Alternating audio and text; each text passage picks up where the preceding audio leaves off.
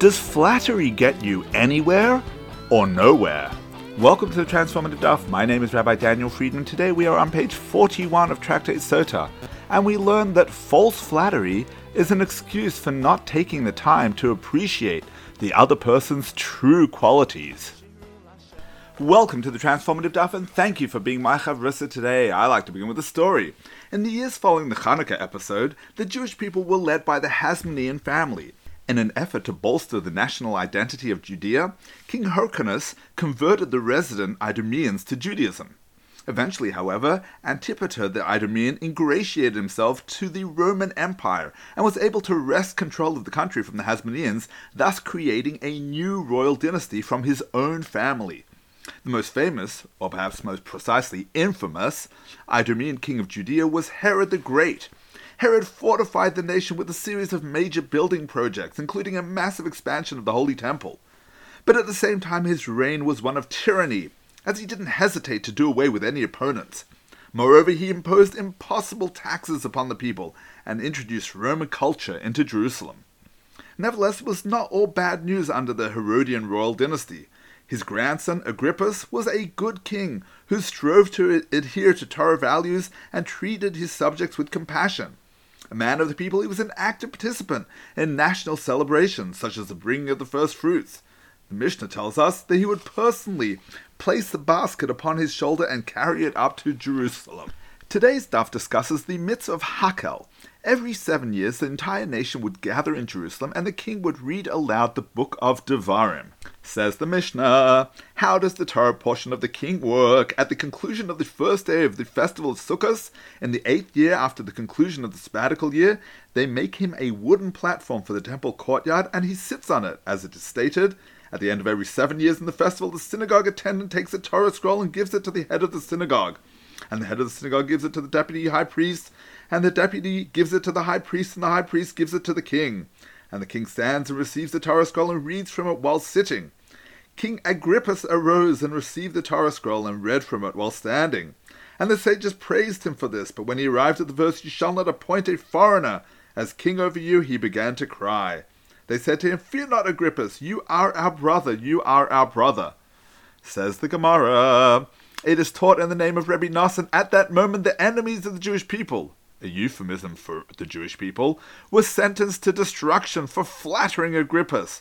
Rabbi Shimon ben Chalafta says, from the day that the power of flattery prevailed, judgment has become corrupted and people's deeds have become corrupted, and no person can say to another, "My deeds are greater than your deeds." For everyone flatters one another and people no longer know the truth. Rabbi Elazar says, any person who has flattery in him brings wrath to the world. As it is stated, but those with flattery in their hearts bring about wrath. And moreover, his prayer is not heard. As it is stated, they do not cry for help when he binds them. And Rabbi Elazar says that any person who has flattery in him falls into Gehenna. Let's analyze the Gemara. This world is a world of falsehood. We are tasked with bringing truth and clarity to the darkness. Fawning, when you praise a person dishonestly, is a type of falsehood that must be avoided. While the sages no doubt just wanted to make King Agrippus feel better about himself, they had no excuse to be sycophantic. Truth must prevail. But do we not have situations when lying is permissible? For example, we're told that Aaron HaKohen was known for his peacemaking talents. He would bring shalom between husbands and wives, as well as between feuding friends. How did he do it? He would tell each of the parties that the other one had told him they wanted to make up.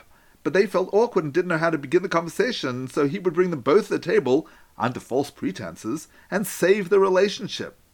What then makes the rabbi's response to King Agrippus so problematic? Surely they were speaking from a well-intentioned place, seeking merely to promote good relations between the monarch and his subjects. Ben Azai teaches, do not be disrespectful of any person, for there is no person who does not have his hour. Every individual has unique qualities and a unique mission on earth. If we are dismissive of anyone, we are failing in our obligation to discover his unique contribution to the divine plan. Everyone must be respected because each person has something unique to offer to the world that nobody else has. The corollary of that principle is that we need not baselessly flatter anyone. We need to invest a little effort in figuring out what truly makes each person special. Instead of telling King Agrippus that it was okay for him to be the king, when the Torah clearly states that it's problematic, The sages should have found other ways to console and extol him, approaches that truly described his greatness. They might have said to him, "Your Majesty, amongst our people there is no one with a vision to lead us like you. Your Majesty, many Davidic kings treated their subjects poorly and introduced idolatry into the Holy Land. You are a shining beacon of gracious rule, and God is undoubtedly proud of your religious commitments." Those statements would have been completely true and acceptable. False flattery was unnecessary. They should have recognized that Agrippus wouldn't punish them. After all, he was the one who cried upon reading the verse. False flattery is a cop-out. Rather than falsely flattering people, take the time to truly appreciate them. Each person is a beautiful reflection of the divine with unique gifts and abilities. Once you discover those gifts, you will have no need to caress their ego with obsequious praises. You will have more than enough real reasons to praise who they truly are. Every individual in this world is incredibly talented and special. Your task is to get to know people well enough to discover who they are and why they are here.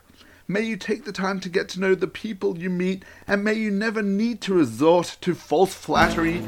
Wishing you a transformative day. Thank you for tuning into the Transformative Daf podcast with Rabbi Daniel Friedman. If you've enjoyed being my chavrusa today, please consider purchasing the book series or partnering with the Center for Torah Values as we show the value of Torah and instill our values with Torah.